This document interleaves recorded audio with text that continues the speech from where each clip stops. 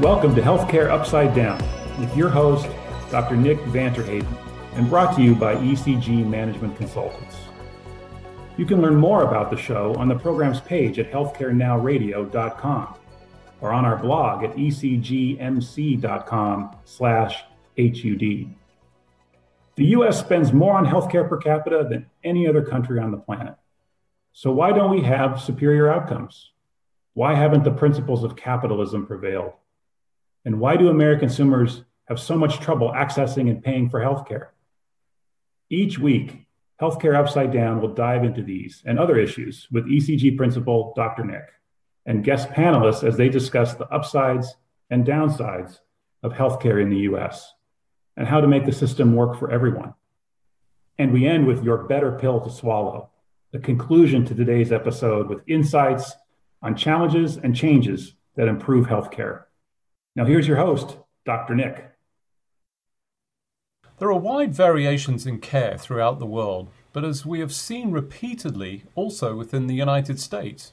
You may have seen headlines that suggest your zip code is more important than your genetic code in determining your health and life expectancy. These data offer a window into the care being delivered and the fundamental inequities and health disparities that are pervasive and amplified by the pandemic.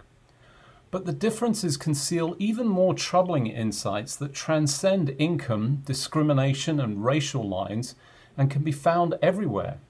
Waste permeates our system, generally estimated to be of the order of 1/3 of $4.1 trillion we spend in the United States. Think about that for a second.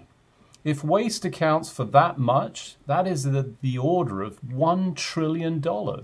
Does it help to explain that $1 trillion is a million? Think what we could do with that money spent on actual healthcare. As Atul Gawande outlined in his New Yorker article, The Cost Conundrum, which focused on the town of McAllen in Texas, which is one of the most expensive districts for healthcare expenditure in the United States. Did this work demonstrate this additional spending results in better outcomes for patients receiving healthcare? Based on the standard metrics of quality of care, it does not. In some of the original work around these discrepancies, the data showed that if you live in a high spending area of healthcare, you receive more medical treatments. How much, you ask? 60% more medical treatments?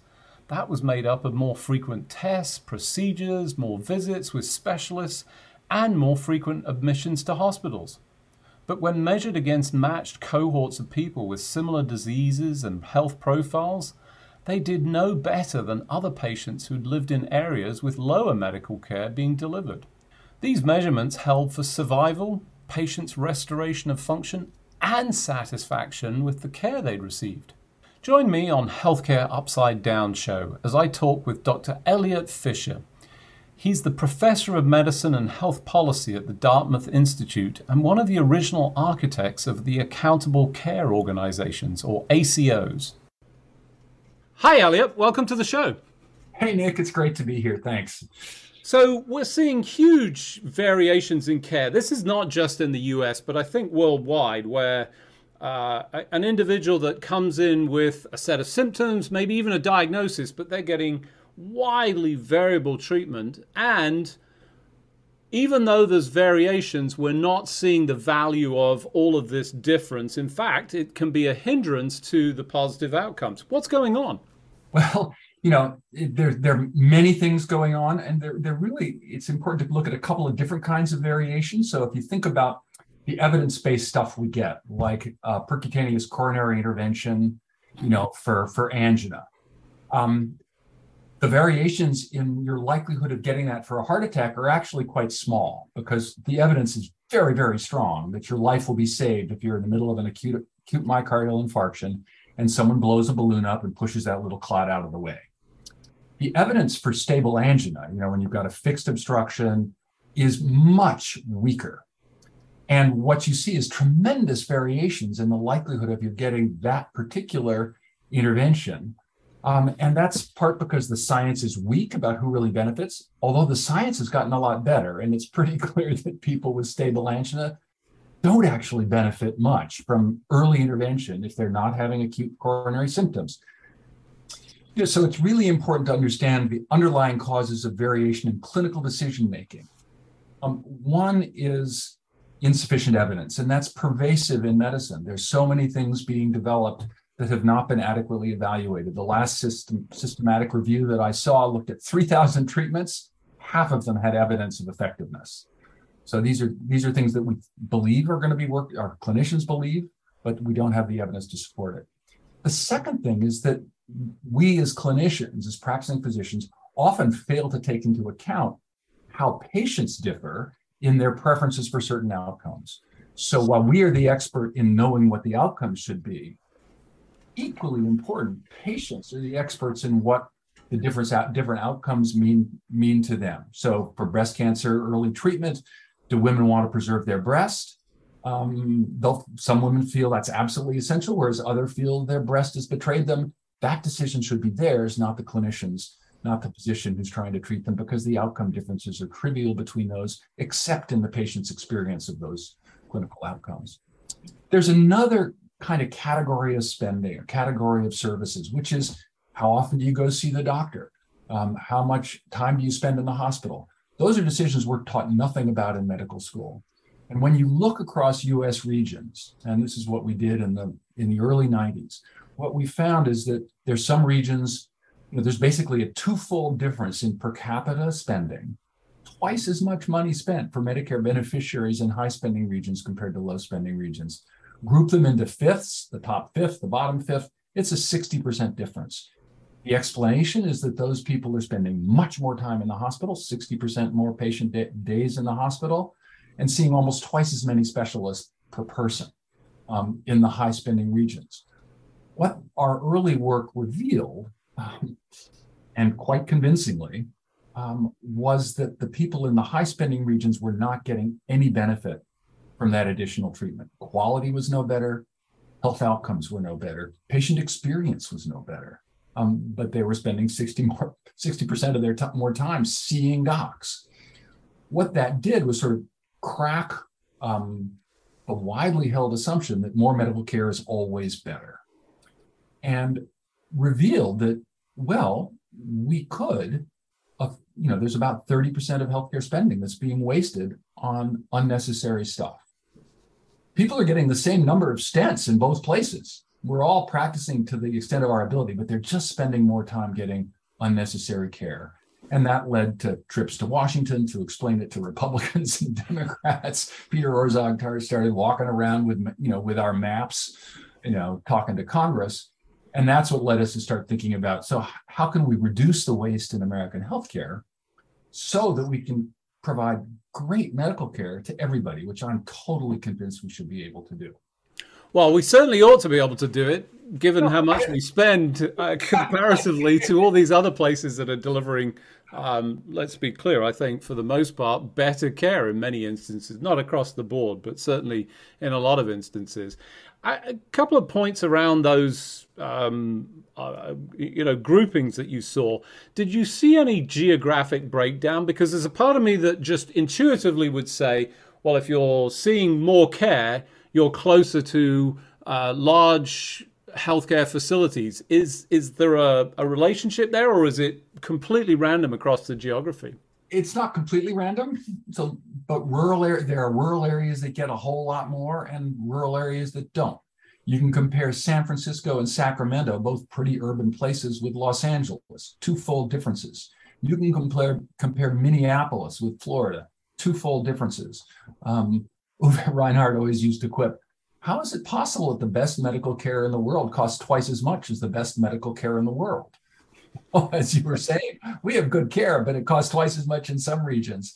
So that didn't explain it. And we've looked across academic medical centers, twofold differences between academic medicals, the patient's experience and cost of care in high spending academic medical centers compared to low spending academic medical centers. Okay, so my attempt at the obvious explanation fails immediately. Did you find any underlying elements that were able to drive you towards potential solutions? What was driving these differences? Because certainly as a patient, I want to be in the lower treatment if I'm getting the same outcomes, I think. So the major factors are really different amounts of capacity. How many hospital beds per capita do you have? You know perfectly well, Nick, that hospitals, the way they're paid now under fee-for-service, they have to keep their beds full. And we train financial leaders of hospitals in how to generate revenue, because they and the way you do that is by having your physicians fully occupied and your beds fully full. And what we see is that the combination of the numbers of physicians per capita, and beds per capita explains more than half of the variation in U.S. in spending across regions.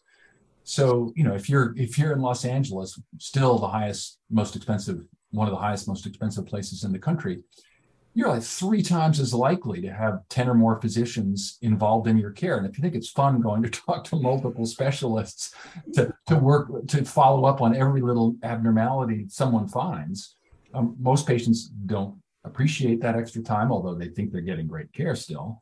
And so the benefits, it's hidden from view because we can't observe it without measuring it. And the opportunities to do better are just pervasive. So tremendous scope, but obviously some significant challenges, and that variability driven by some basic economics that if I have capacity, I need to fill it under the current model. As you thought about this and the way in which we address it, some of this must come back to standards of care, perhaps care pathways, which we've heard about, talked about, but I repeatedly hear, no, I must have my clinical freedom. How do we navigate through this? Well, evidence helps. Clinical pathways can help where the evidence is clear. Otherwise, it's really got to be about changing the incentives so that physicians and the systems that support them and support patients can try to improve the outcomes of care creatively, so that they can deliver the best possible care in the least expensive way. And that's when you look at the way, some places, Mass General, for instance, when it shifted most of its payment models to, alternative payment models, which we may talk about some more, things like accountable care organizations. They started to say, how can we invent better ways of caring for our patients with chronic illness? And the old way was under fee-for-service, let's have, a patient come see a specialist for every single thing they need. And, there was a classic patient that was described to me who, had cystic fibrosis, had a lung transplant, and she was experiencing 200 contacts with the healthcare system, most of them in person in a given year. With a good chronic care manager, a nurse who could help her navigate and do the talking with the specialists, she went to, fewer than 10 contacts a year or something like that. So she was given her life back.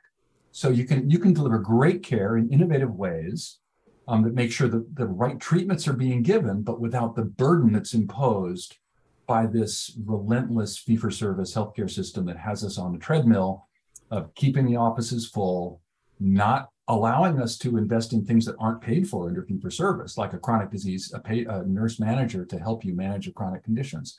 So we can, through redesign, rather than rationing, we can radically transform healthcare so that physicians still have flexibility in their decision-making. Where evidence is there, they should be using it. But most of the decisions docs make are made with some degree of uncertainty and need for judgment, to use their judgment to say what's best for the patient. And another visit or another test or a treatment that's unproven isn't necessarily the best way to improve outcomes for those patients. So as you're talking, I'm thinking a lot about the sort of gatekeeper model that exists in the NHS system in the UK. A lot of the care is, I'm going to use the term control, but I don't think it's full control, but there's certainly some aspects of gatekeeping. And there was a paper written many years ago that talked about the value of that, because you can't overwhelm the specialist by having everybody show up with minor ailments and you need somebody to sort of limit or at least filter what runs up to the specialists that are the most highly paid and delivering, the most appropriate care, let's hope.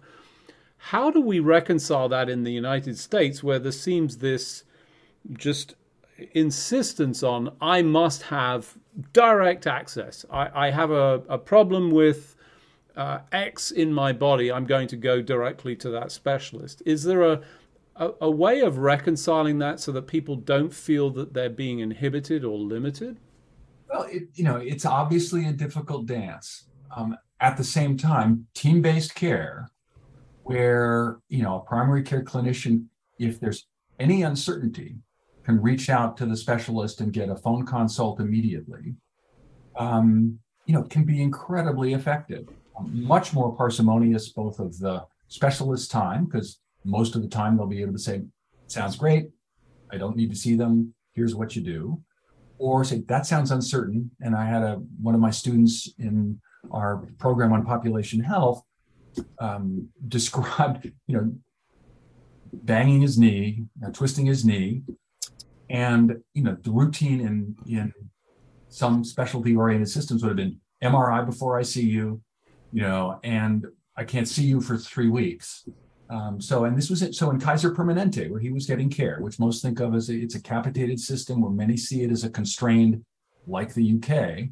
Well, the orthopedic surgeon was on the phone within 20 minutes of his seeing the primary care doc, came down to see the patient, did an actually very careful physical exam, was able to say exactly what the cause of the injury was, and prescribed the treatment that did not require an MRI, required, some physical therapy, and the guy was better in three weeks. So the clinical expertise, we need specialist expertise. The question is, how do you get it where it needs to be? And, with telehealth, with phone consults, and with payment models that don't require everyone to touch the patient in order to and send a bill, primary care systems are encouraged to have clinician experts, so they make sure the right person gets to see the right treatment gets prescribed to the patient. So I actually really like that, because to me that's, I'm going to say telehealth 4.0. I'm just randomly picking 4 at this point, but sometime further downstream where we are now, which was telehealth is great, everybody wants access, and then there's a little bit of a pullback. But what you're describing is that almost instant, or at least close to instant access for the primary care provider, or the initial consultation that brings in the specialist. It makes them more available and is optimizing from time, and allows for better outcomes with that contribution. So I think there's a pathway there, but I immediately come back to the payment models and the incentives that you measured and or mentioned at the outset. And you have a long and storied history in creating ACOs. You central to that model, which, despite being introduced and implemented back almost 10 years ago, if not 10 years, hasn't delivered on the promise that I think we expected. Is there another piece to this puzzle that needs to be included? Yeah, I think first, you're right. We haven't, although when we did the initial modeling that persuaded the Congressional Budget Office to approve it, it estimated that they estimated we get about the amount of savings from ACOs we have, because it's partial pickup, right? It's only being picked up by a few places. 30 or so % of Americans, or maybe it's 30 million, actually it's 30 million Americans are covered under the model. And what's required for that model to succeed is you have to have all of the payments to the provider group under this new payment model. Right now it's a mixed model. Under the mixed model, I'll see my ACO patients, and actually I'll try not to see my ACO patients.